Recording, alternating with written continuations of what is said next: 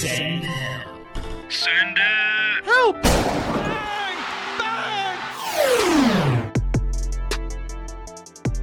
And another episode of Send Help, the podcast. Send Up Somebody Calling the Podcast, Spotify and Apple Podcast, Twitter, IG, Send Up _ the pod. Pat, Nick Roy, Nick LaRosa. Back and better than ever. I don't know why I just used Greeny's line. I apologize in advance, but just felt right. Back and better than ever. You're not wrong. You're not wrong. I'm back. I was 0-4 last week on my NFL picks. A great weekend for me. Great weekend for Nick LaRosa. So weekend for Patrick. But overall, a super fun day of football on Sunday. The Sunday night game came down to the wire. Everyone was probably watching that. We had a sick NBA game yesterday with Anthony Davis hitting a buzzer beater right in the face of Nikola Jokic. Just an awesome Sunday, man. It was so fun to flip back from football to the Western Conference Finals. I've never done that, and it felt awesome. It felt tremendous. Yeah, the NBA did the right thing finally. They put the game at 7:30, not going up against 8 other games. Genius. Who would have thought? Who would have thought? They started an hour before Sunday Night Football. So you got, the first half in at least, and then you were kind of dialed in at that point because you're like, all right, I got to ride with this. You're switching back and forth, not going to the Sunday Night Baseball game. I'm assuming that was not part of that. Was on? Was there even one? Oh, yeah, of course. It's Sunday. Yeah. Yikes. There was a game. I think it was Cubs Twins last night. Yikes. You could not catch me dead watching baseball yesterday. Couldn't even tell you what the score was. No idea. No. Cubs lost 4-0. They did. Nice. They did. Don't care. Speaking of losing, Nick, Roy, and I might get accustomed to this throughout the season, where on a football Monday, it's not a good weekend, not a good takeaway for us for our respective teams. Yeah, we're gonna get into it in a little bit, but man, the Jets and the Vikings are just man, oh man, they're just the worst. I think they're both the worst team ever. I can make that case for sure. I think I can too. I have the worst quarterback that's ever walked the planet. Ever. You're not wrong. He gets $90 million to throw 3 picks and not even 100 yards. At least you have a good running back, really good running back. You got a really good receiver and a good defense. This is what's tough, Pat. And I don't want to get too much into it before we go over the picks recap because Nick LaRosa's got a fireman behind him like he's on fire. It's the Human Torch. But dude. I'll just say this quickly. Knowing your team is like super good, but one guy holds them back is kind of one of the hardest things ever to like deal with. You know what I'm saying? Because you watch the Vikings, I watch them every week, and you know, wow, we're actually a good team, and our quarterback is totally inept. You like that? You like that? It's tough. It's tough. But you know who's not inept is the Human Torch. Pass is caught. Sideline. Touchdown. Hell yeah, baby. The following is a presentation of Send Help the podcast. Nick LaRosa, we're going to get into our picks recaps. I got off the schneid of 0-4, had a 4-2 weekend, really good betting weekend for me overall, super fun. And then I look at the sheet, and Nick LaRosa went 6-0 on his picks on the show this weekend. Nick LaRosa, take it away. Floor's yours. I'm very, very excited. It was a tough weekend, really. I heard all the pros just saying how these lines were a little bit more difficult than usual, and I definitely agreed. But some of these games were closer. Some of these games weren't so close. Obviously, we start off with the Rams +1.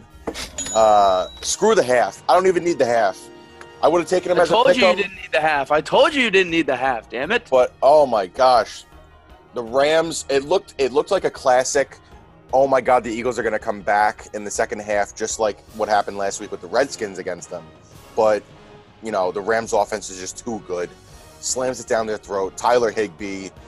Wish it wasn't him. Wish it was Cooper Kupp. But that's another topic for another segment. Then we start with the Giants +5.5. Woo, that was hairy horrible for a while. in the first half. Horrible in the first half. But somehow, some way, they come back and only lose by 4. And they should have won the game. Cover there. I think they should have too. And if Barkley doesn't get hurt, they're obviously. Oh my God! That was the one game I had besides Red Zone on the other setup, on the other TV. It was just what a horrible game to watch. Oh my God! gosh. Brutal game. And obviously Barkley going down with his injury. We'll get into that soon. But Niners -7. Not even a doubt at any point in time. Oh my god. 7-0 on the first play of the game, Mostert. Oh my god. Exactly. I once that happened, and there was actually another play where he rushed for 67 yards for a touchdown, but he got called back on a penalty. An absolute joke. Oh my no god. offense, Pat. We'll get into that too. Dude. Ooh. Yeah. But 49ers -7. Didn't even need to buy it down to 6.5. All day, every day, easy dub. And then we get to Arizona -7. Another one where I had a good feeling, predicted the game score or the game flow, and it worked out really well. Arizona -7, and then that takes me into the under for that game, 46.5. That was close. It did get close, but I had no doubts in my mind that it was going to hit. Even after going into the fourth quarter with a 2-touchdown cushion, I was pretty pumped. And then that last game, oh my God, what an over-under if you had Bucks, Panthers, 47 or 48. If you took a push, there's nothing wrong with that, even though I said pushes are for bitches last week. But sometimes, it has to go down. But, oh my gosh, over-under 47. Leonard Fournette, you think the game is over, and he wants that starting job. That's his. He wants it. A 46-yard rushing touchdown with the extra point to make the over 48 in total for a beautiful, beautiful 6-0. Oh, my God. Just absolutely tremendous picks by Nick. I followed him a lot this weekend. I didn't follow every pick he picked, but when I went, I'll go next since I actually had a better record than Pat this week. I did not go 0-4, which is that's all. We said it last week on the Thursday show. I just needed to get one win, and it didn't look like I was going to because my first two bets of the day absolutely folded.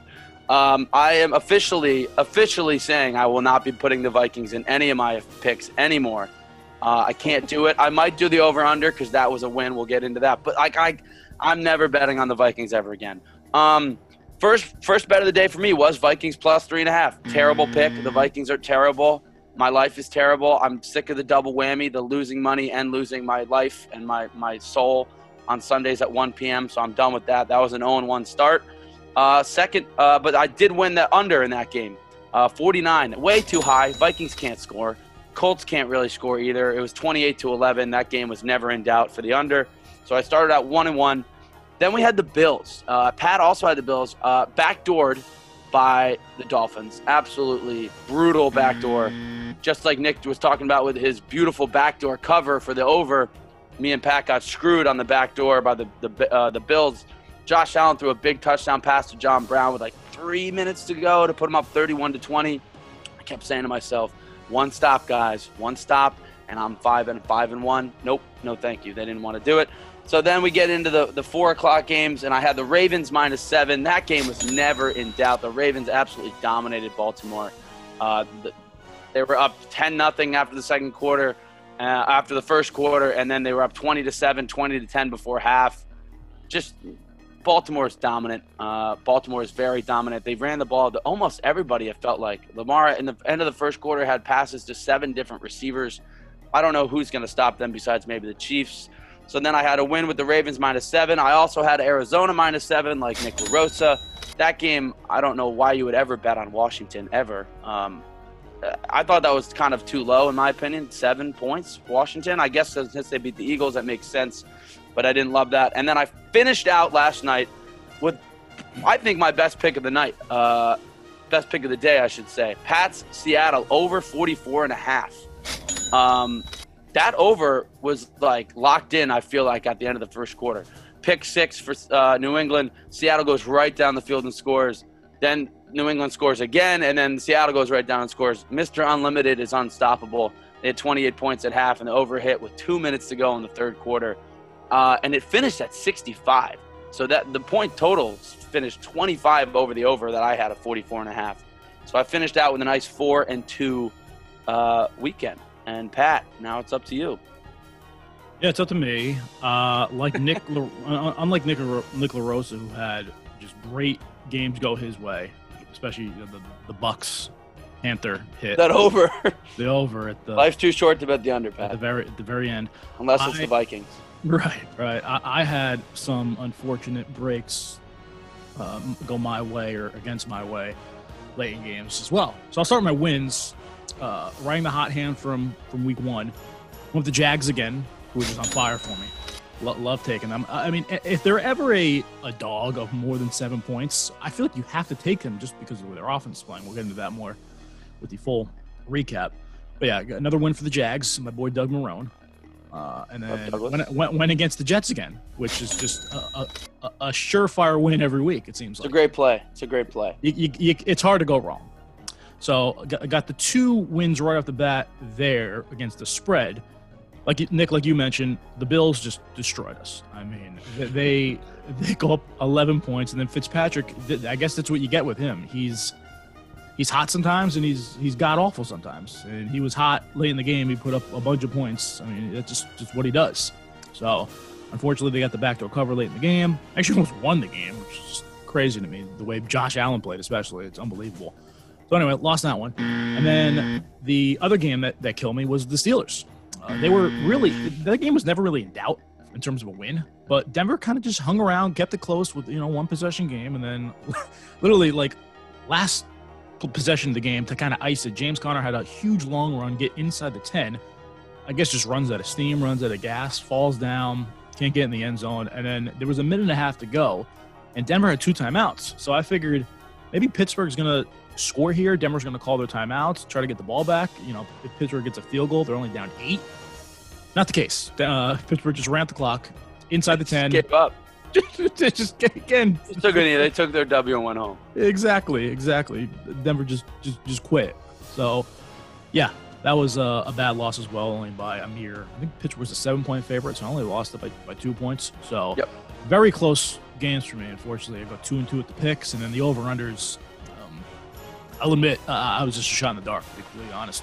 Although my under, I was very confident in, and to be quite frank, should have won. Another backdoor blow. With the Jets, the 49ers game. Under was 41.5. And the Jets doing nothing on offense all game long. Sam Darnold, literally, I texted to you last night, Nick. Sam Darnold's like escaping the pocket as like it's closing around him. He's tripping as he runs to the left and finds Braxton Berrios, of all people, running down the middle of the field for a meaningless touchdown with like a minute and 20 to go. Meaningless touchdown. So the total in that was 44. Screwed me. Absolutely screwed me. And especially like the way that game broke. I mean, with all the injuries on the offense and how just both teams were looking, I'm like, no one's going to score anymore in this game. Nope, Jets get a meaningless touchdown to show me nothing for the future of the team. So yeah, that was a bad loss. And then the other game, which I had no confidence in at all, was Baltimore and Houston. Houston's offense is atrocious. Let's call it what it is.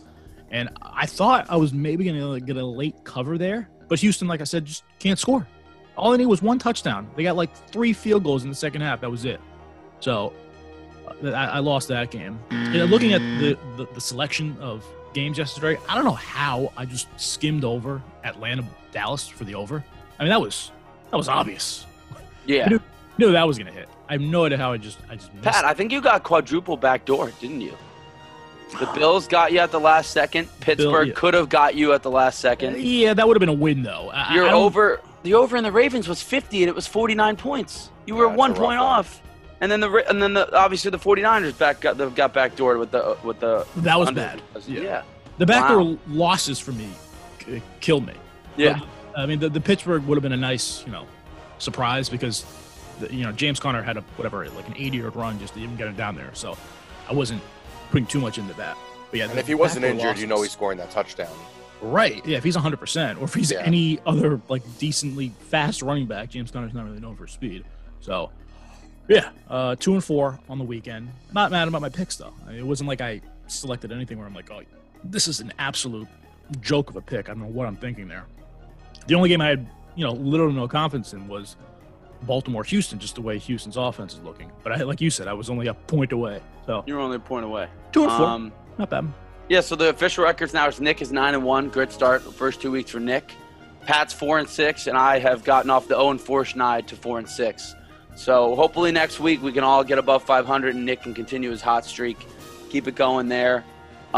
Nick, another thing I wanted to mention to you is that Washington game. How about Washington just not calling timeouts at the end of the game, not being like, hey, let's go for the score.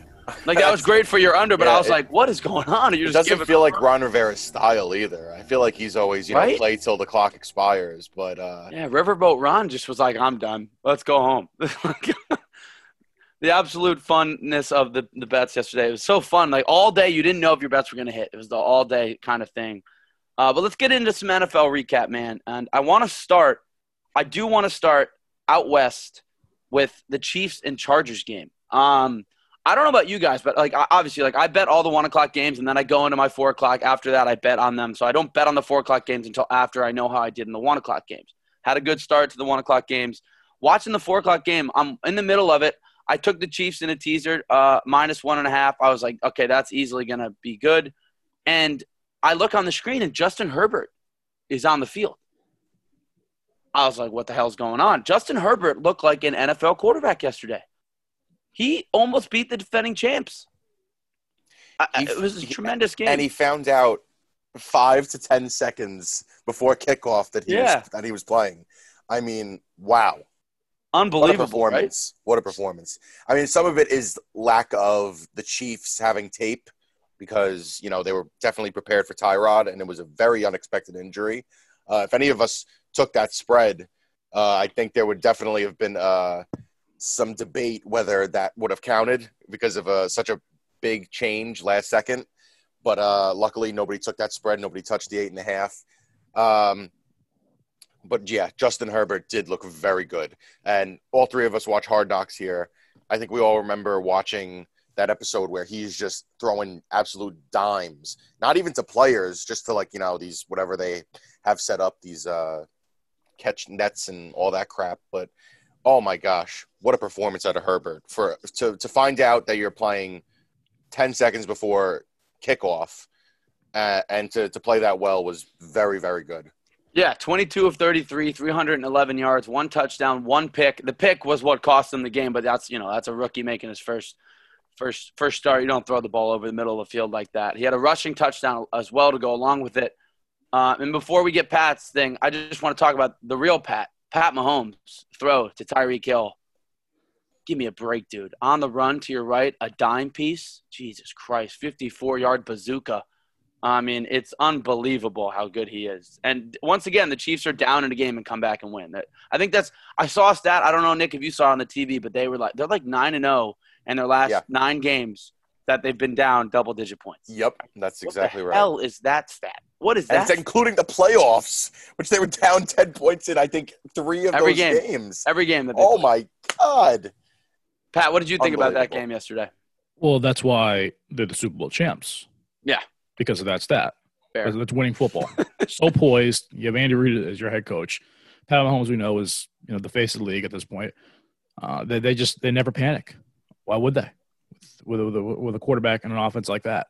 I will say Justin Herbert and the Chargers, yes, he played really well, especially not knowing he was going to start. But I want to give more credit to their defense. I mean, they got great cornerbacks. Joey Bosa is looking fantastic this year. They played really well. They had an awesome game plan. They were, so close to going 2-0. And there might be some lore and luster to playing in that new stadium. I know there's no fans, but just being in a new venue, I think is kind of exciting. Obviously, with the Chargers, not so much the Rams, they're playing in a soccer stadium for the last 2 years. So just being in an actual NFL stadium is probably exciting for them. And then, just being in LA, when they eventually do get fans, I think that atmosphere is going to be sick. But yeah, give credit to Justin Herbert for sure. Let's not forget, had there not been a 2019 season where Joe Burrow set all kinds of records, Herbert would have been the top pick in the draft. He could have came out the year before. Oh yeah, he definitely could have came out. And had he come out, like I said, he probably would have been the top pick. He would have been probably the first quarterback taken. Yeah, I would say. So he's got all the tools. 6'6". The guy's a freak. I don't know if you guys saw when he was running on the sideline at one point late in the second half. He bodied one of the KC linebackers, and the linebacker was down, and Herbert just got right back up. I mean, it was awesome. He's a big dude. So the future, I think, is Speaking bright. of being down really quick, did you guys see the Sammy Watkins hit? Oh, my God, yeah. The double whammy. He was on the ground for like 4 seconds and didn't move. I thought he was dead. Like that, he looked bad. I don't And know, he was Dad, like wobbling out. off the field. I was like, this man's in concussion protocol. You can tell right then and there. No my doubt. gosh. No doubt. That was a bad hit. It was like his legs got taken out, and then the guy from behind him just boom, right in the back, and then he hit the. I thought it might have been a penalty, but he did get him in the back instead of the helmet, so that was good. Yeah, it was clean. Also, shout out Harrison Butker, just absolutely balls of steel. Kicks a game-winning field goal in overtime. 2 of them. Gets a 5-yard off. Kicks Who the game jumps tying. off sides? Who jumps off sides, by the way, on a field goal? I mean, I was always on field goal team because I was the snapper. There's no snap count. It is when the snapper snaps the ball, block. There is no snap count. Weird. It made me so mad. Then, that was shame on the Chiefs, though. They had a couple of penalties on either the game tying drive and the game winning drive that absolutely killed them all. Unbelievable. And then they get the icing the kicker. He drilled it again, 58 yards, and then he just said, "Yo, dude, I can do this all day," and kicked it right down the middle again. Not even close. Harrison Butker, also great performance for him on my fantasy team. Another game I want to get into: Dallas, Atlanta. Jesus Christ, Atlanta.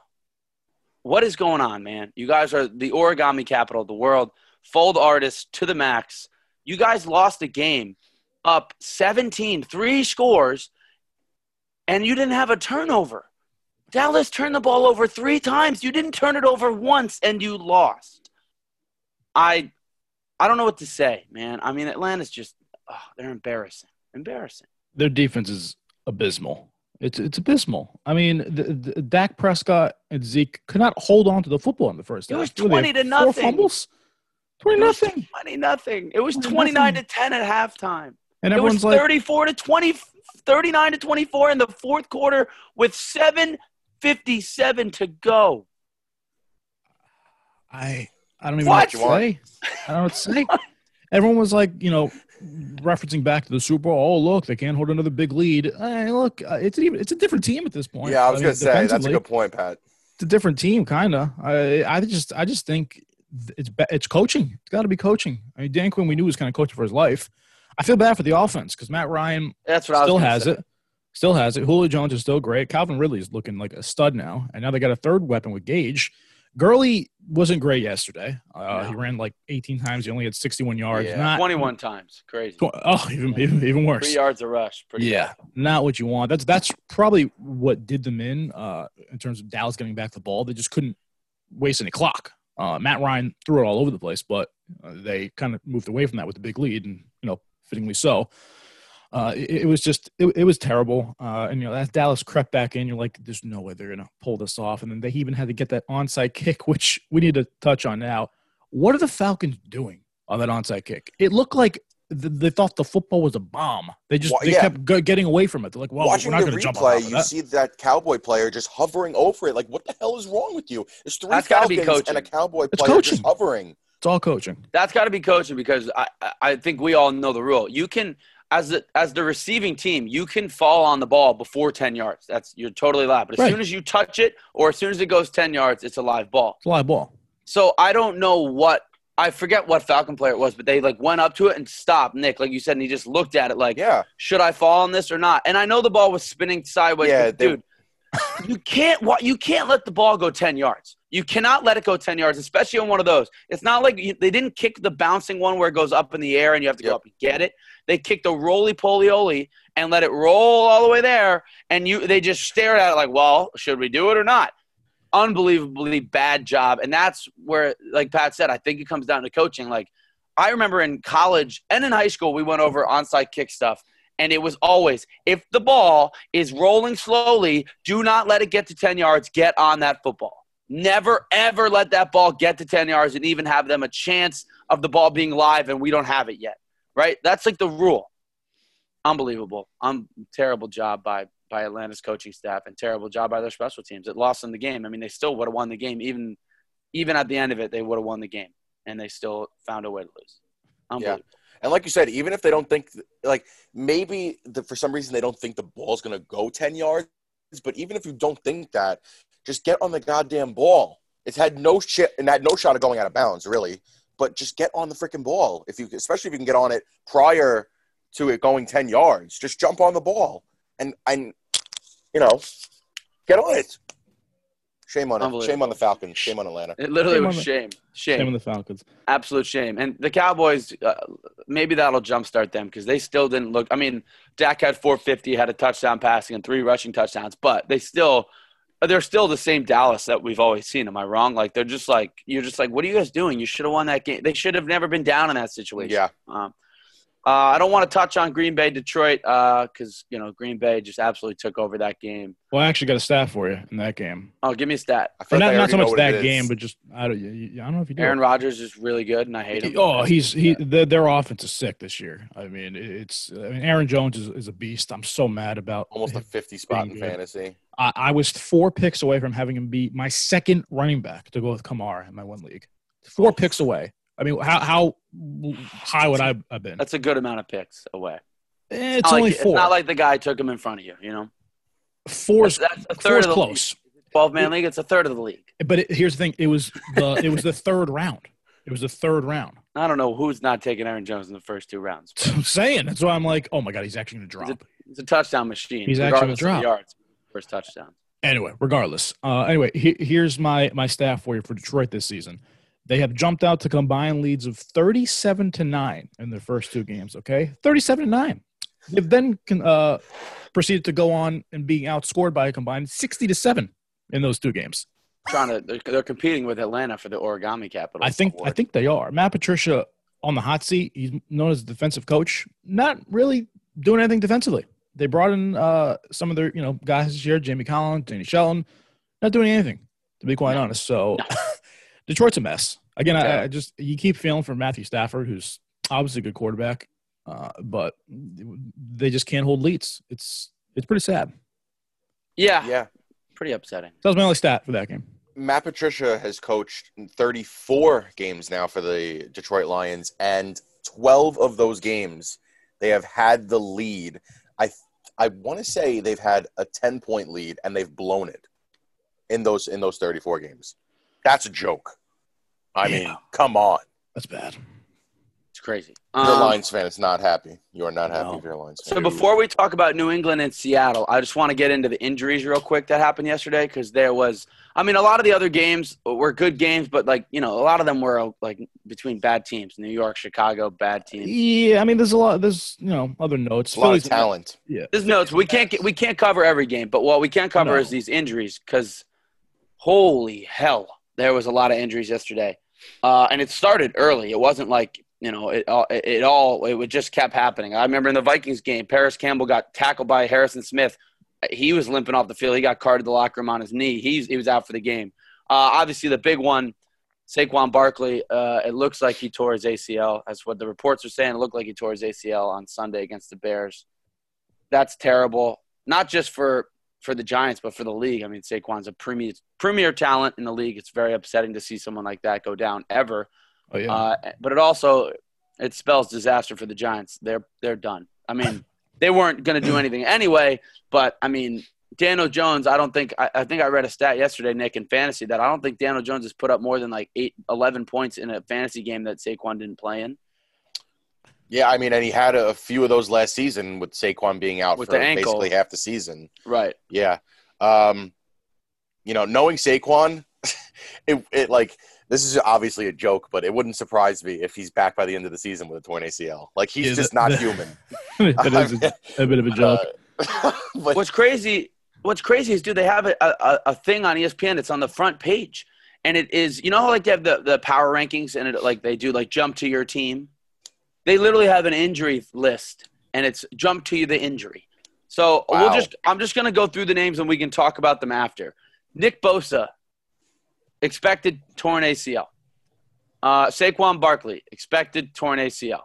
Drew Lock, sprained AC joint, 2 to 6 weeks. Jimmy Garoppolo, high ankle sprain, more than likely going to miss next week. Cortland Sutton, re-injured his knee. Christian McCaffrey, injured his ankle. Devontae Adams, injured his hamstring. Tavon Young, Baltimore Ravens, injured his knee. Malik Hooker, Achilles tendon. That's awful. Brandon Shreve, guard for the Washington football team, injury, knee. Byron Jones, cornerback, Miami Dolphins, groin. Mostert, running back, San Francisco 49ers, sprained MCL. Tyrod Taylor, chest. Anthony Barr, hurt his shoulder. Brandon Lindor, center for the Jacksonville Jaguars, knee. Guard for Philly, knee. Paris Campbell, knee.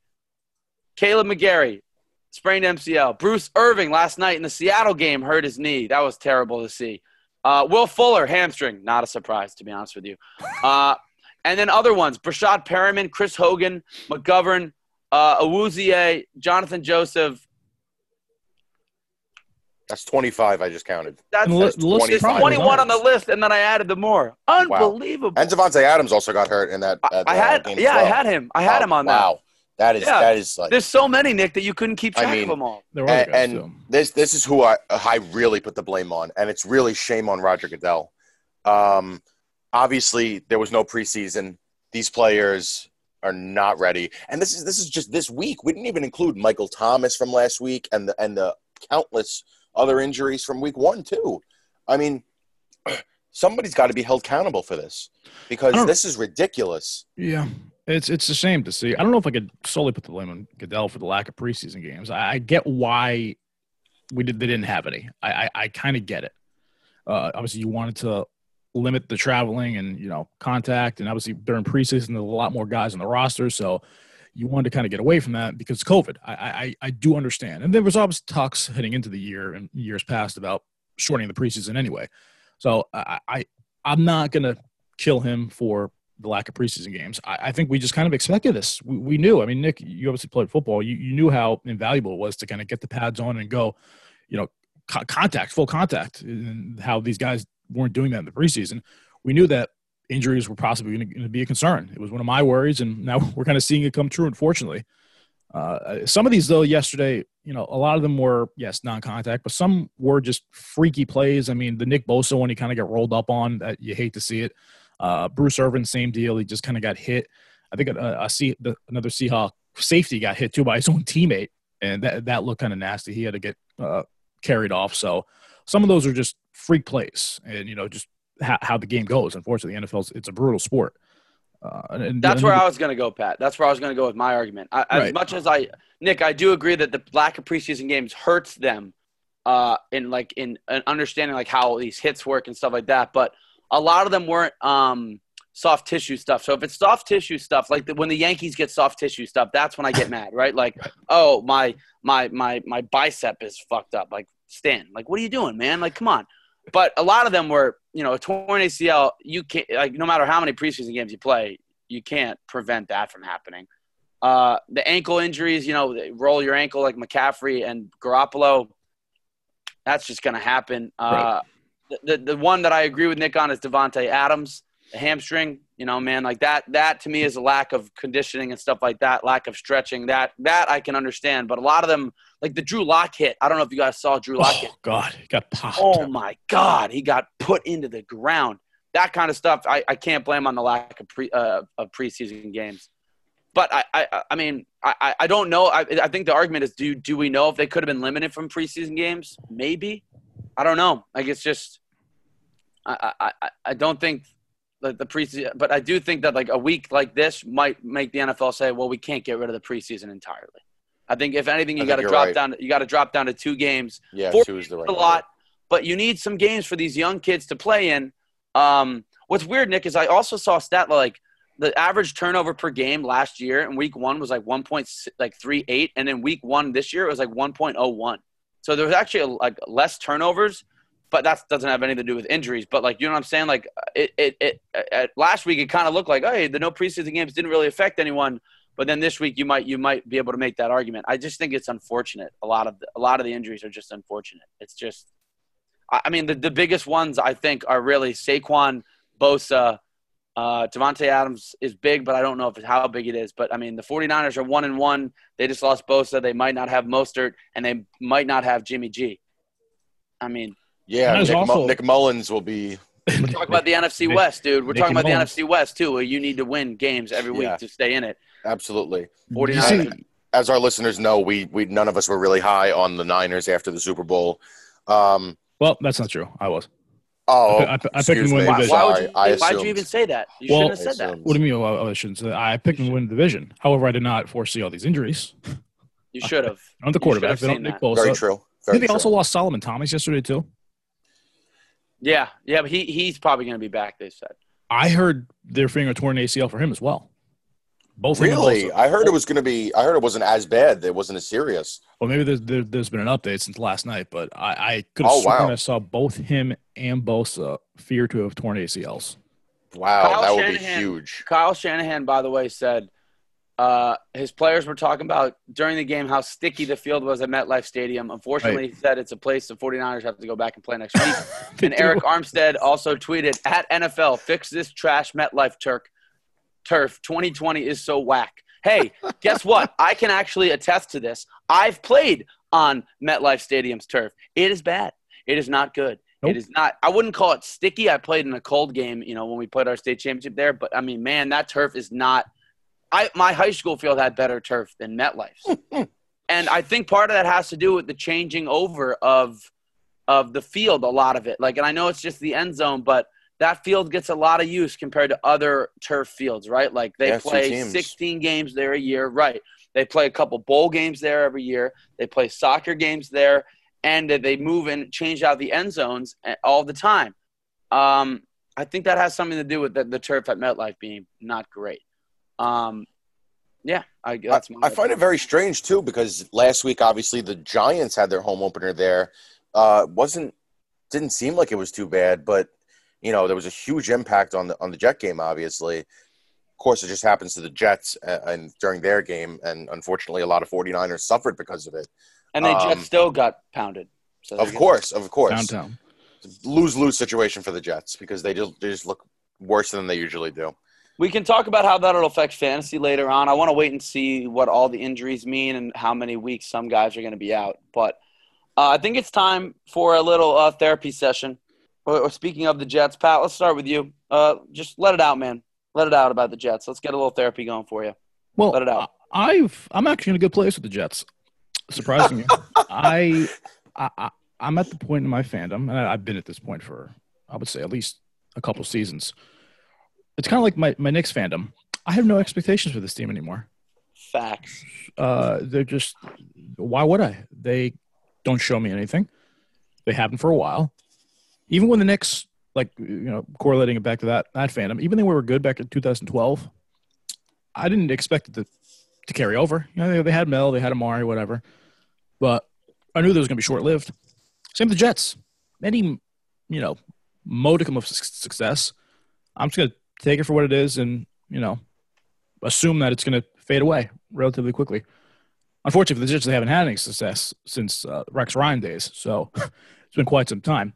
But, yeah, it's not good. I think it's safe to say that the Jets are the worst team in the NFL.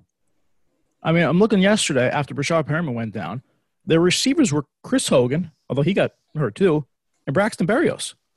And then Frank Gore is their running back at age 37. It's pretty pathetic. I mean, they got the worst collection of weapons in the league by far. And I think that's the right word. And then I'm looking at the Seahawks game last night. They had a 7th-round pick catch a touchdown against New England. Homer, the running back, is like a 6th-round pick. And the Jets have nobody. We can't draft any weapons.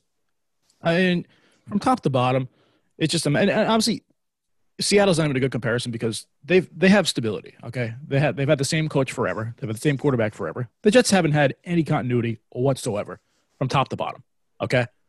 Obviously, the GM's brand new. It's in his first year. Adam Gase is abysmal, but he's only in his second year. And Sam – he should – God, he should – He's the worst. He He's should really be the done. worst. Get him out. Oh, my God. Yeah.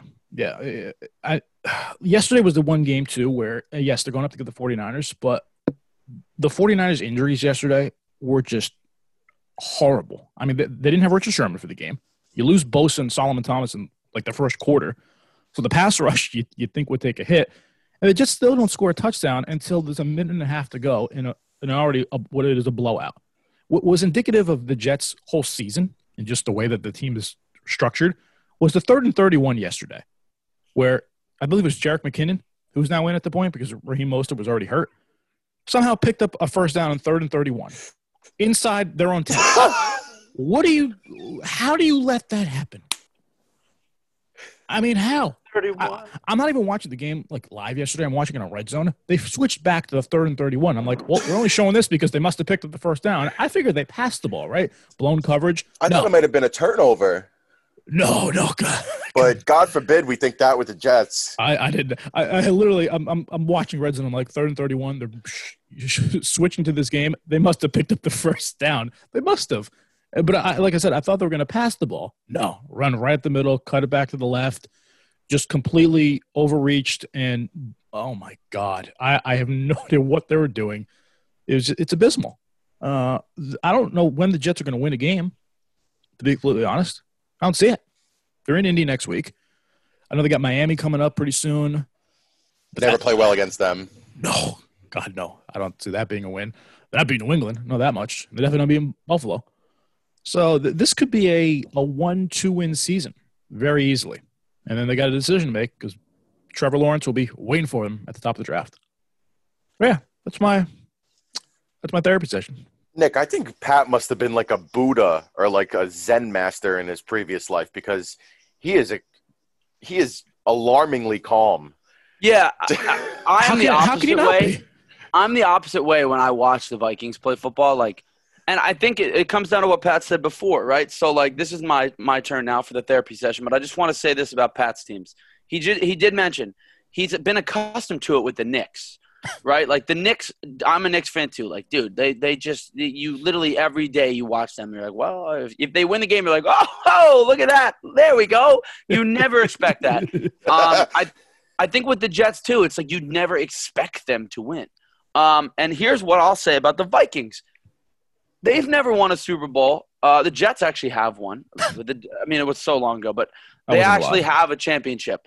The Vikings have never won a Super Bowl, right? But you know what the Vikings are? They are perpetual sorrow because they are just good enough for every week for me to be like, hey, man, we can win this game. And I think most people would say, hey, the Vikings can win this game this week. They have all the pieces. And then they're just bad enough to rip your heart out and make you want to die. But let's be honest. The first 2 weeks for the Vikings have been abysmal. They've let up more points than the Jets. They've scored 45 points, and all their points that they've scored are really been garbage time points. Let's be real. We scored 7 points in the first half against Green Bay and had a bunch of garbage time points when we were down like 30. We had a bunch of garbage points. We had a bunch. We had a garbage touchdown yesterday. It was 28-3 in the fourth quarter. Kirk Cousins is the worst quarterback in the league. I'd rather have Sam Darnold on. I think if Sam Darnold was on the Vikings, they might be 1-1. I feel bad for Sam Darnold. I actually think he's decent. I won't go as far to say he's a good quarterback yet, but I think he's decent. Kirk Cousins, man, and this is who my thing is going to focus around because I truly think the Vikings have a really good team. We have a good, solid defense. We're missing Danielle Hunter, but we're a solid defense. We're young corners. We're going to get better. Mike Zimmer is a really good defensive coach. Our biggest weakness is in D tackle and corner, but that's something you can fix. We have good safeties and good DNs and good linebackers. I mean, Anthony Barr is hurt now, so we'll see how that goes. But dude, Kirk Cousins, man, do I even say the stat line? Do I say it?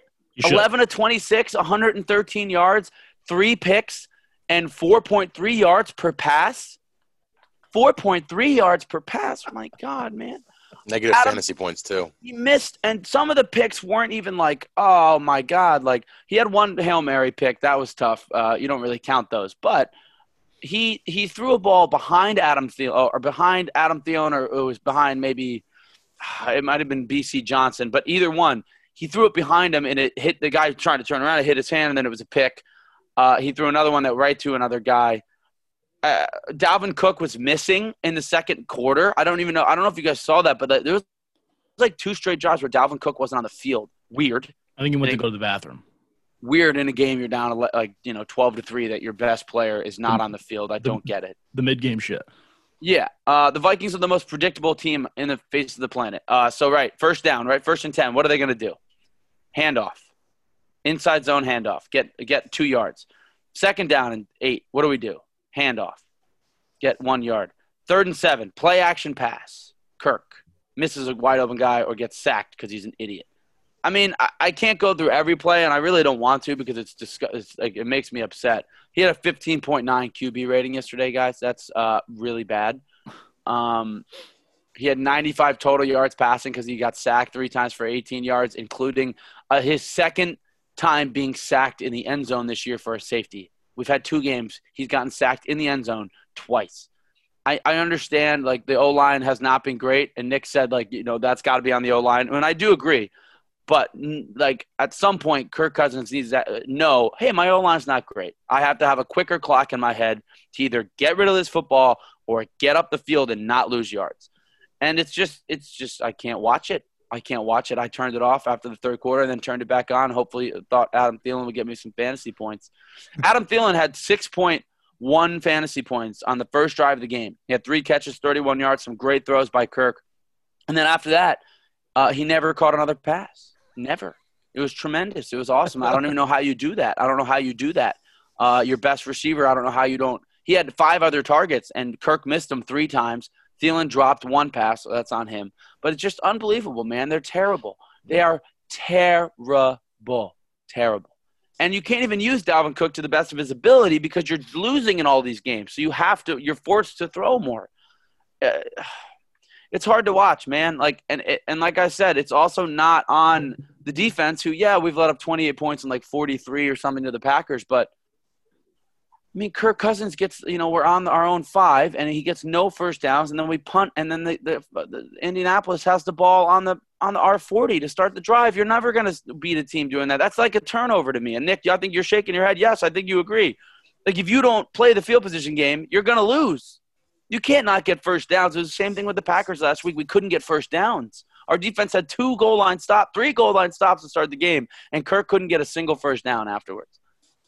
So it's tough to watch. And like I said, I'm a little nervous. Not a little nervous. I'm starting to get to the Pat Zen mode. I'm feeling a 0-5 start. Playing the Titans next week at home. Don't know how we're going to stop the Titans if Anthony Barr is out and Kirk Cousins is our quarterback. Jadeveon Clowney's probably going to destroy him. I really hope he breaks something on Kirk. Nothing serious. Maybe a high ankle sprain, something like that. Just get him out. And then we go on the road at the Texans. And then on the road at the Seahawks on Sunday Night Football, which is going to be great because I'm going to get my team get embarrassed on a national stage. It's going to be awesome. We're going to be 0-5. And then we play the Falcons. I mean, the Falcons are the fold masters, but they're a decent team. Then we play the Packers again. Bye. And then afterwards, we still have to play the Cowboys, the Bucks, and the Saints. Kiss it goodbye. Tank for Trevor. I'm all in. Kiss it goodbye. Tank for Trevor. So, I don't – If I told you by week 2 that Nick was already going to be tanking for Trevor Lawrence and wishing harm on Kirk Cousins, Look at this. On the Vikings team page, the top of it, angry NFL fans already calling for the NFL QB. I mean, that's the first thing on the Vikings team page. I'm on the homepage. It's 2 losses, tank for Trevor. All in. That should be there. That's a good headline. All in, tank for Trevor. So that'll wrap up our NFL stuff this week. Really fun games, not for me and Pat, but, betting was good. Fantasy was good. It was a fun week.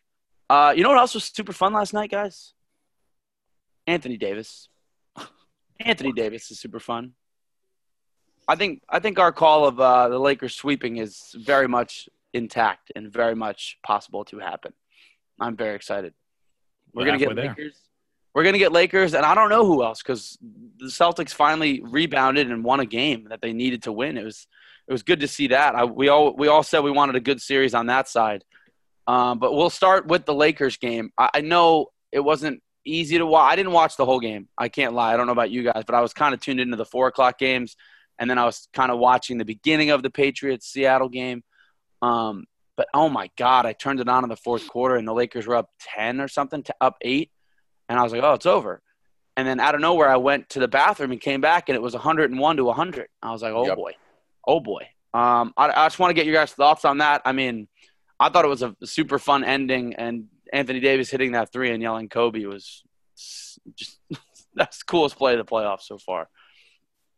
Like you said, it definitely felt like the game was over. The Lakers were in full control for easily the first half, and as Denver has done all postseason, they just come back. They crawl their way back into the game. It looked like a typical the Nuggets are going to take this game and, we might have a series. And then Anthony Davis just shut the damn door on that one. Wow. What a last minute, too, because it was just back and forth, making shots, and that tip in by Jokic, if you guys were watching. Oh, my God. First of all, I'm so sick and tired of this. This is like the plays for NBA in the last minute of a game just turn into, give our best player the ball and just let him do whatever he wants. And then the best player just runs the clock down until there's 10 seconds left in the shot clock. They just drive in for 2 seconds, step back, shot, and they don't drive to get a foul. They don't do any of this anymore. I'm so sick and tired of it. Draw up a frickin' play. But nonetheless, Jamal Murray takes a shot, looks horrible, feels horrible, but Jokic, absolutely the best big man on that team. And with the amazing tip in, gives him the lead. And then once again, I'll make the same point. LeBron has the ball in his hands, waits until there's like 10 seconds left in the game, makes a drive, but he actually kicks it out, which was smart. They had the shot. Caruso had the most open shot you could have ever had there. It was a great shot. Caruso to make that shot. That's really what it comes down to. And who got blocked? Who got the block? Green got blocked. Danny Green got blocked by Murray, right? I think it was by Murray. Luckily for the Lakers, that ball went out on Murray too, because I thought for sure they were going to give that ball to Denver.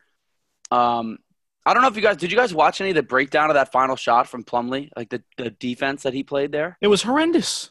He called for a switch and there was no screen. Right. He ran into LeBron's back. And Jokic was guarding ball and came off the ball and still contested it to within 5 inches. Yeah. All Plumlee had to do was follow AD's pass. Stay on his hip, man. Just stay on his hip. And deny the pass and force a pass to go over the top so that AD didn't literally just have to catch and shoot. Because Jokic took away the baseline in the paint. Right. So you knew the ball had to come in either to LeBron or AD coming around. And if there was, and it's not like LeBron, like you said, no, there was no screen. LeBron didn't run a screen. He stood there on the top of the key. He just stood there. And you got to give credit to Jokic, like Nick said. Like he was the one who contested the shot. It wasn't even his man. Unbelievable. I was so mad at Plumlee. Oh my God! It's as if Plumlee didn't want the pressure, the burden of giving up that open shot, which he in essence did. But I think it's like he purposely ran to LeBron expecting a screen, even though there clearly was none, just so he didn't have to guard AD.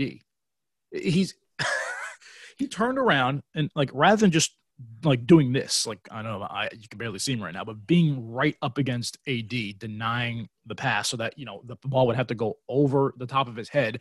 AD would probably catch it a receiver in a basket catch and then have to turn around and take a contested shot. Plumlee's nowhere to be found. Just runs into LeBron's back, calling for a switch. It was god-awful defense. I mean, the only reason why you had Plumlee in was to guard AD. Exactly. He didn't even do it. And Plumlee's been in the league long enough where he knows he's more of a veteran player, and you need to defend no matter what in that situation. So shame on him. Yeah, shame on him. But I'm glad we got a good game last night. I mean, 2-0 series though now, man. I don't know. Yeah, Game 3 is a must-win for Denver. You better hope that it doesn't get to 3-1, but that's exactly what I'm saying. We all know what Denver can do, so I mean, we really can't say the series is over, even though Lakers have looked amazing. But I don't think you can count on a 3-1 comeback again. Well, no, I mean, to be honest with you, Game 2. So BetMGM prior to the series starting offered Lakers up 3-1. Denver comes back to win 4-3 at plus 4,000 odds. So you know me, I like to do those for shits and gigs. I would have put $2 on that. Cortland Sutton. 5, actually through 5 to win 200. I'll take that. Even better. Cortland Sutton's out for the year. Breaking news. You got to be kidding me. CMC multiple weeks. Multiple weeks. Wait, multiple weeks for Christian McCaffrey? Yes, sir. Oh, I thought you were telling us Sutton's injury. We'll keep going though. I could have traded Sutton last week for Latavius Murray. I think I told you about that. Yeah, and I did not. That was the right move. Still, I agree. Still, I can drop him now for someone else. So. Did you guys watch the Boston and Miami Game 3 on Saturday night? Oh yeah, that was a good game. Sure did. And that was a game that Boston needed to win. We talked about that. We said I I think we all wanted Miami to win, but we all said the Celtics need to win this game. They absolutely needed to. And they did. They shot 48% from the field. Miami, see, this is where I get lost on Miami because if they don't shoot well every night. They just don't. They shot 38% and 27 from 3. And they got out-rebounded by 12. If that's going to happen, Miami's not going to beat the Celtics. The turnover situation, too, it was even. It really wasn't a great game from Jimmy Butler, 17 points, 8 rebounds, 3 assists. Like I said, they just didn't shoot the ball well. Crowder was 2 of 10 from 3. Just not a great night. Adebayo still looks amazing. I love him. I love Bam. Tyler Hero also looked amazing. If you're going to get minus 29 from Dragic, you're not going to win a lot of games with that kind of guard play. So no, definitely not. The Celtics have been the better team in that series. Which is weird. Yeah, I would agree. They've been the better team probably all 3 games and lost. 2. Yeah, it's not even debatable, honestly. With the leads they've had, double-digit leads in every single game, as big as 17. I mean, game 3, Miami just could not pull ahead. And Jimmy Butler actually said this, I believe it was yesterday. He's like, it's getting a little old and tiring to having to constantly come back in all these games. And I agree. I mean, they're down double-digit points, in the first half, early in the second half. So I'm with him totally that you can't count on having all these comebacks every single game because Boston is super talented. And I've got Gordon Hayward back for game 3. So, I mean, he didn't do much in that game, but the fact that he's back, it kind of gives them another option and allows, them to maybe not play through him, but become a decoy in essence. So Jaylen Brown went off after, the game 2 meltdown in the locker room with him and Marcus Smart. So he showed up for sure. And Jason Tatum doing his thing. Kemba Walker's been playing a little bit better the last 2 games. So we got a series. We got 3 days off in between. Right, which is big for them, I think. Especially they don't play till Wednesday night at 8:30. Right. I think the NBA is smart, though. I think, Pat, they've learned. They're not gonna put a Miami and Celtics game on Monday night when Monday Night Football is there. Especially with the opening of the Raiders are a premier team, when it comes to ratings, and so are fan bases too. Right, and so are the Saints. And then obviously you're not going to put 2 NBA games on one night on Tuesday. So I thought it was for rest, but I actually think it's because of the schedule. I actually think they were like, "Hey, we're not going to put it up against Monday Night Football, and then we're not going to put it up back-to-back games with the Lakers and them." So they just said, "Let's just move it to Wednesday." And now you got both series will be game 3. Game 3 is Wednesday for the Lakers. Game 4 is Wednesday. Game 3 is Tuesday for the Lakers. Game 4 is Wednesday for the Heat, and then they're just going back and forth like that.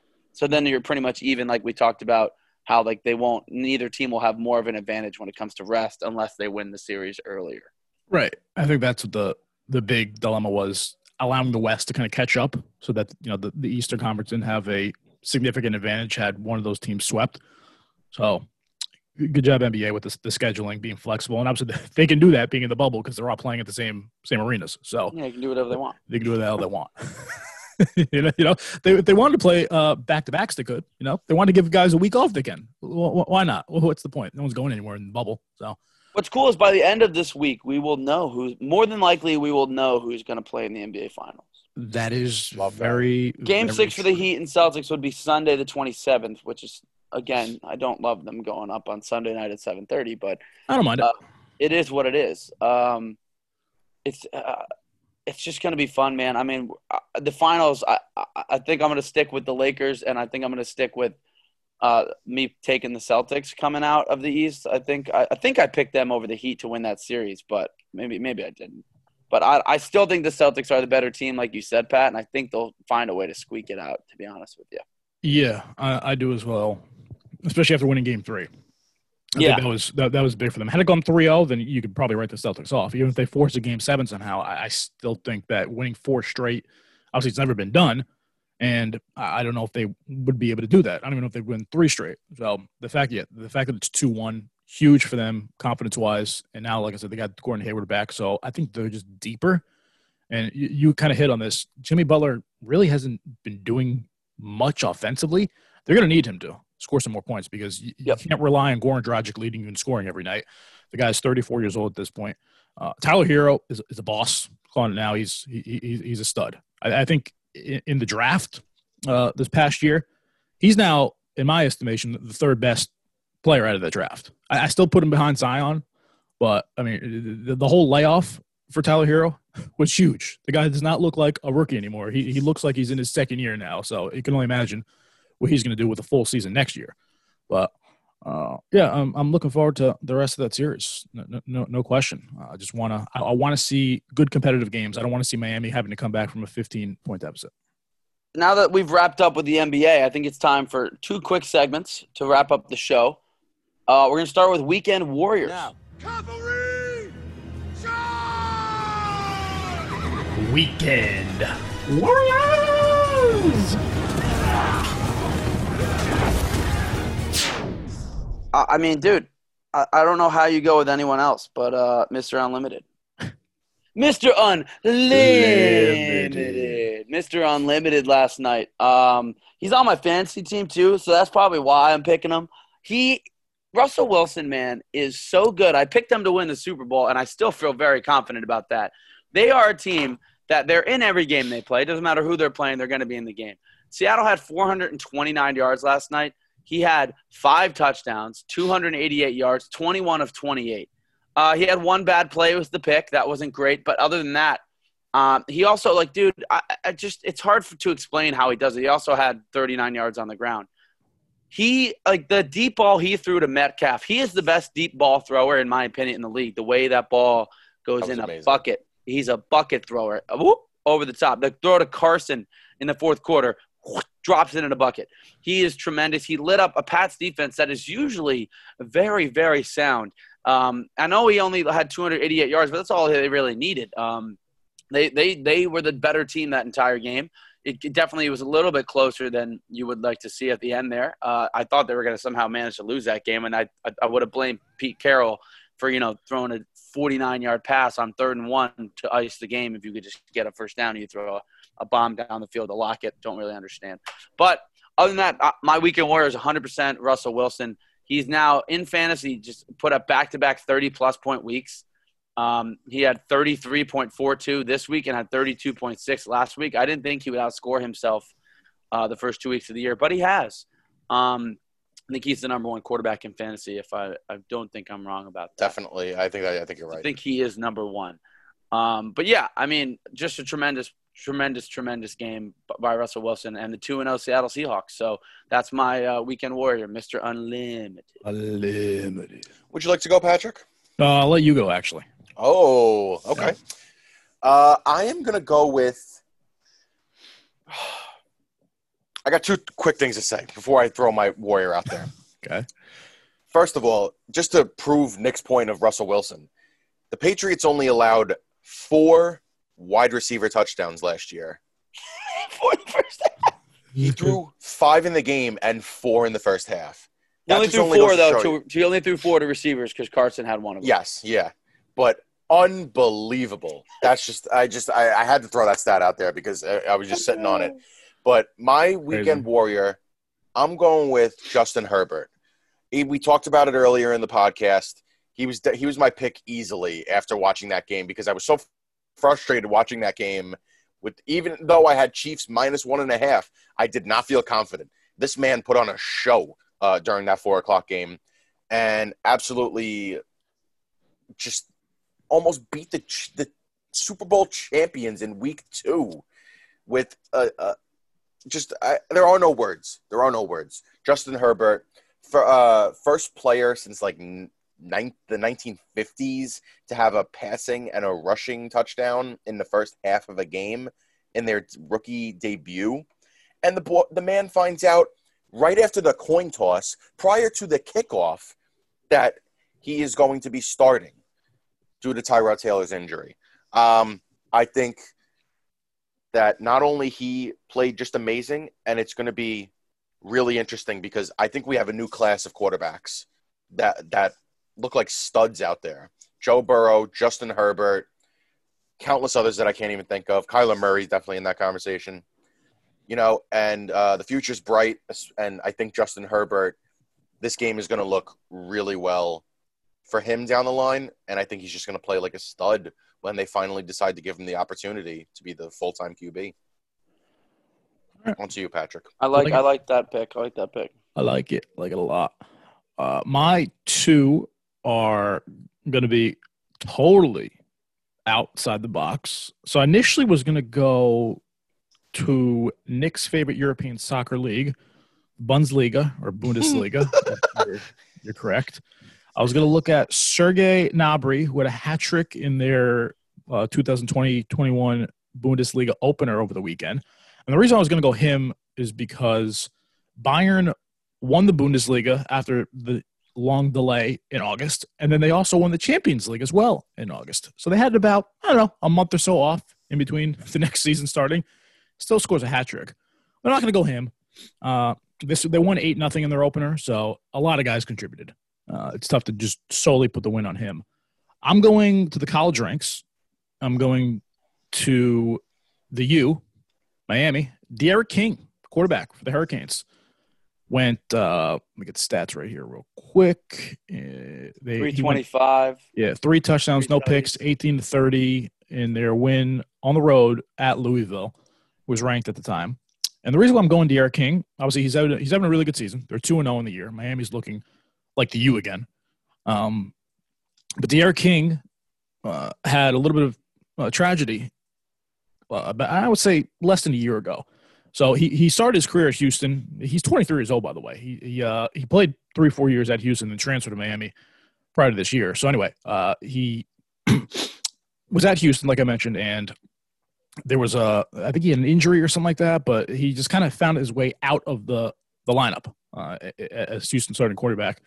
And Houston went through a bunch of coaching changes during his career there. I think he had 3 different head coaches, 4 or 5 different offensive coordinators. It was a bit of a mess. So he made the decision to transfer, like I said, a little less than a year ago or so. And his dad was a huge part of his recruiting process. And also, with his decision to transfer as well. So in February, I believe it was, I actually had this up here. Yeah, it's February. His father actually passed away of a heart attack at age 48. So he's kind of dedicating this whole season to his father. So that's why D'Eriq King is my guy. Just, the storyline, I saw it during game day over the weekend, and it could be emotional, but, I definitely feel for him. And the fact that he's coming out performing after transferring and whatnot, now he's at the U. If they can, run the table, maybe they knock off Clemson. Who knows? We'll see. I think his storyline is riveting. So, yeah, that's my weekend warrior. And that's the end of Weekend Warriors. And to wrap up the show, we have a new segment. New segment alert. Patrick Puzo has come up with a beautiful segment. I have mine ready. Nick LaRosa doesn't know what this segment is yet. I know what the segment is. So he's going to have to come up with it on the fly. Wait, the both of you know and I don't know? Mm-hmm. Wow, I'm the tease. Yeah, you're exactly. We need a real reaction from somebody. So you're the guinea pig here. All right. I give good reactions. Yeah, Pat, I want you to go ahead and explain it. And then I can go first since I have mine ready and I know what we're going to be doing. I actually have 5 written down for these. So anyway, my new segment, here's the name, okay? It's called 8 Mints. 8 Mints, okay? It's a statement in 8 words or less about anything. I mean, I'm sure a lot of these are going to be sports related, okay? Things that, thoughts that you had pop in your mind over the weekend. But like I said, it doesn't have to be just sports. It could be anything. So it could be Chipotle is better than Taco Bell. I guess so, yes. Whatever you want, which it is. Now, I initially wanted to get away from just like strictly opinions or predictions, but to be quite honest, that's what a statement is, okay? It's just it's a bold, sentence or thought. So that's the new segment, 8 Mints, and I'll start us off, okay? Okay, you start. I'll start us off, and like I said, I have 5. Second. I'll go second. Yes, and these are made for debate. Maybe not a lengthy debate, but just put it out there. I think that's the thing. You put it out there, and it doesn't need to be a lengthy debate. Maybe a minute or 2 for each, but we can all quickly say our piece on after the person says their statement, and then they can back it up real quick. the rest of us can put in our 30 to 45-second argument against it or for it, and we'll go from there. So my first statement is Bill O'Brien sabotaged Deshaun Watson and the Texans. I 100% agree. Wholeheartedly agree. Yeah. We're definitely in agreement on that one because that was one of like the biggest pieces of breaking news, I feel, while we were all at school. I remember driving. I was right around the CSB, our old school building, right when that news broke. The D-Hop trade, yeah, the D-Hop trade. I don't think Pat's wrong at all. I think we're all in agreement on that one for sure. Yeah, and we're now seeing it come into fruition with the first 2 weeks, how they've struggled offensively. It's just a shame. Hey, they won't struggle this week. They're playing the Vikings, so they'll get the ball in the 10. We'll see. We shall see. But it's a shame because that division is, I think it's fair to say, pretty average. Even though Tennessee's 2-0, they haven't looked great. So it's a damn shame that Bill O'Brien had to ship off D-Hop for hardly nothing. And he's now paying David Johnson and Brandon Cooks more money than DeAndre Hopkins was even asking for. So it's just a mess what he's doing with that franchise. And unfortunately for Deshaun Watson, I don't think he's ever going to win the big game because he's got a head coach like Bill O'Brien. So yeah, that's my first one. So I have one statement. Notre Dame will win the ACC championship.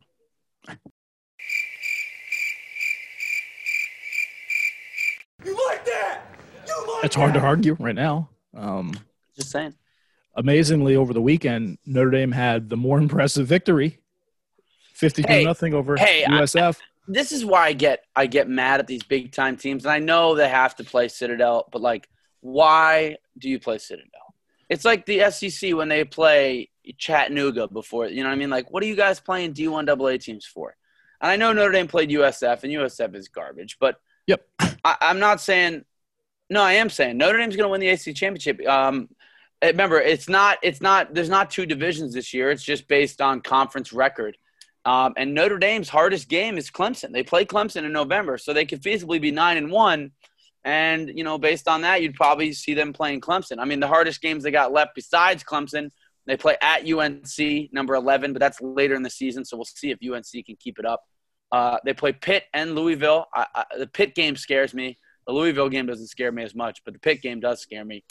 And they play Florida State and Wake Forest in the next two games. So, and they also have Georgia Tech and BC and Syracuse. I mean, they're all decent teams, but Notre Dame should win all those games besides the Clemson game. And if I'm being honest, I'd actually prefer Notre Dame to lose to Clemson in the regular season and then play them again in the ACC championship game and beat them. Hard to beat a team twice. So that's my big statement. I think Notre Dame will win the ACC championship this year and go to the college football playoff. All right. I say that every year, by the way. I love the splurge of this segment. And you put me under the gun, but I'm ready. I got two of them, believe it or not. Wow, he's got two already. Count the words. Count the words and make sure it's following the rules. It could be 8 or less, right? Oh, yeah. It could be 8 or less. All right. Cam Newton is back. That's number one, for sure. It's hard to argue that. Oh, my gosh. I mean, what a game last night. We've already touched on it. But 3 rushing touchdowns for him. And the Patriots, believe it or not, I heard the stat driving home last night. 126-8 under Bill Belichick when the team scores 30 points or more. And they lost last night. So what a trend on that. But unbelievable. Cam Newton's back, definitely, in my opinion. And the deal is just so team-friendly. And, of course, the Patriots are going to be competitive. Of course they are because Belichick's there. So that's annoying from a AFC division standpoint. But it is what it is. My other one, Russell Wilson is the front runner for MVP. Boom. There. I said it. I actually plan on looking. I'm trying to find MVP odds because I want to take Russell. I want to see. Hopefully they can offer them somewhere, but he just looks unstoppable right now. And obviously we've had a really good quarterback play in these first 2 weeks. Kyler Murray's played well. Josh Allen has played well, even though he played against 2 bottom feeders. But Russell Wilson has showed up in each game. And, that game in Atlanta was a little bit closer at the beginning, but this game was an absolute battle. Every Seattle Patriot game is just so good. They did a little, recap of the past games. Oh, my gosh. I completely forgot how many instant classics they had. So that's what I'm going with right there. Russell Wilson is the front runner for MVP. I agree with both. I agree with that. I agree with both, too. Especially Russ. There's no disagreement. That's my guy. It's my MVP. Russ is my weekend warrior. Yeah. Let's go. Yeah, let's go. Let's get it. How can I disagree? How could you? You can't. Boom. And that's just because it was off the top of my head. Kudos to you. With a week, I'll definitely get creative. Oh, yeah. That's the point of this whole segment. Love this. Get creative, And you can get controversial, too, if you want. I mean, hey, give us a bombshell. I don't care. Do it. Like I've got a couple bombshells for you, maybe, with my remaining 8 minutes. So I've got 4 of them. I'm actually going to hold off on 2 for now because I want to see things play out a little bit more. One of them I really like a lot, but I think I'm going to wait one more week for it. Just one more week. Ooh. My next one is sort of depressing when you think about it. So here it is. Saquon Barkley is the Aaron Judge of football. Whoa. That's a big statement. It's a big statement. Wow. It's a big. I mean, I can't say that I disagree right now because they both came into the league around the same time, right? Was Saquon 2018 or 2017? I think he was 18. I believe this is third year. Yeah, so that'll be 18, 19, 20. I mean, and Judge was fully healthy in 2017. After that is when he really started suffering with the injuries anyway. Yeah, really the last 3 years. Timeline perspective. Same time frame. Yeah, absolutely. Wow, I can't disagree with it. I won't say that I agree, but I can't disagree. I'm going to fully disagree. And the reason is because Aaron Judge is going to be 30 years old and Saquon's only 23. But as a running back, he's running out of time. It's also a very fair point. You can say that, but you got Frank Gore and AP still in the league, and they're both freaks of nature. Yeah. Barry Sanders played for 11 years. I mean, look, man, the ACL thing is going to be tough. But once again, also, Saquon had a high ankle sprain last year and came back so fast. Right. And then this year, I don't think you can call him the Aaron Judge. Aaron Judge has always had has a different injury every time. It's always a soft tissue or his rib or his calf or this or that. Saquon tore his ACL. I mean, there's no, once again, as we were talking about earlier, you can't say, oh, what could you have done to prevent you tearing your ACL? Nothing. That kind of stuff just happens. So I'm not ready to say that yet. So I'm going to disagree. I'm not ready to say that. Yeah, that's fair. I think it was sort of a projection. That's kind of how I'm seeing Saquon, going down a similar path. And also both obviously in New York, both huge faces in the game. And they're arguably the top 2 players in the city. I mean, obviously, the Giants play in New Jersey, but in terms of New York teams, they're probably the 2 biggest stars, I would say. Minus Garrett Cole. But, in terms of jersey sales and just recognition, Saquon and Aaron Judge are fan favorites for sure. I would agree. So that's where I'm kind of getting the comparison. But, yeah, just a thought. Nick, do you got any other ones? Nothing on my end, but as we talk about this right now, not breaking news, but it is definitely confirmed that Saquon Barkley has a torn ACL. That is official. So coincidental that we are talking about it right now and the news breaks. But interesting segment. I'm loving it, and I can't wait to get a nice week under my belt when I'm thinking about this because it's so simple. It's simple, but also complex. Also, Colts safety Malik Hooker suffered a torn Achilles, out for the season. Yep. As soon as I saw that, it was torn Achilles. That's crazy. The Colts too. Marlon Mack, you lose last week, Achilles. Now Hooker. It's not great. Not great. Actually, one more 8-man for you guys. A little fun one to close out the show. So here it is. watching The Office last night, trying to finish up season 8 and wrap up the series. So here's my amen. Here's my thought. Kevin Malone, the only character that never changed. That never changed? Never changed. Disagree. Hey, did you watch the first season? I did. You obviously didn't because he was not – they didn't have him be stupid in the first season. He was normal. He talked the same, though. He used a different voice. No, you're wrong. You got to go walk back and rewatch that. Got to go back and I think, Nick, you're a big Office fan like me. I think Pat hasn't watched it enough to know that. Remember in the first season, he was just kind of – like he wasn't smart, but he wasn't like the way he is. He changed into more of like a caricature of himself later on. Kevin. Yes. First Absolutely. season, he was absolutely normal. Absolutely normal. It's like that with a lot of characters. I think Angela had that uptight a little bit, character, but they really exploited that in season 4. Kevin definitely was just like a big teddy bear kind of character, and then once they realized what they had, they definitely all these characters blossomed over the course of the show. But yeah, Kevin for sure definitely wasn't expected. It's coincidental because I was just watching like an early season episode the other day, and Kevin was definitely not the character he was, once he gets to some of his classic lines in the middle seasons and then later seasons, and then there's also that hysterical late season post Michael where he adopts the dog and he's like just saying all these things like, yeah, my dog likes to sleep a lot. She's always in this one spot on the floor. And they make you think the dog is dead, but the dog was in fact alive. And he's like, I don't really even have to walk her. Like she just never wants to do anything. But yeah, a lot of evolution with every Office character, in my opinion. That's what makes the show so great. Yeah. I don't know. I guess I'm just watching last night. And like I said, maybe I don't really remember season 1 too much, but Kevin's like just personality for the most part has kind of stayed the same. Like obviously Jim, I thought changed a lot, especially after, he got married and they had the kid. Pam has changed quite a bit. I kind of hated her early on in the show. And then she opened up a little bit and became more personable.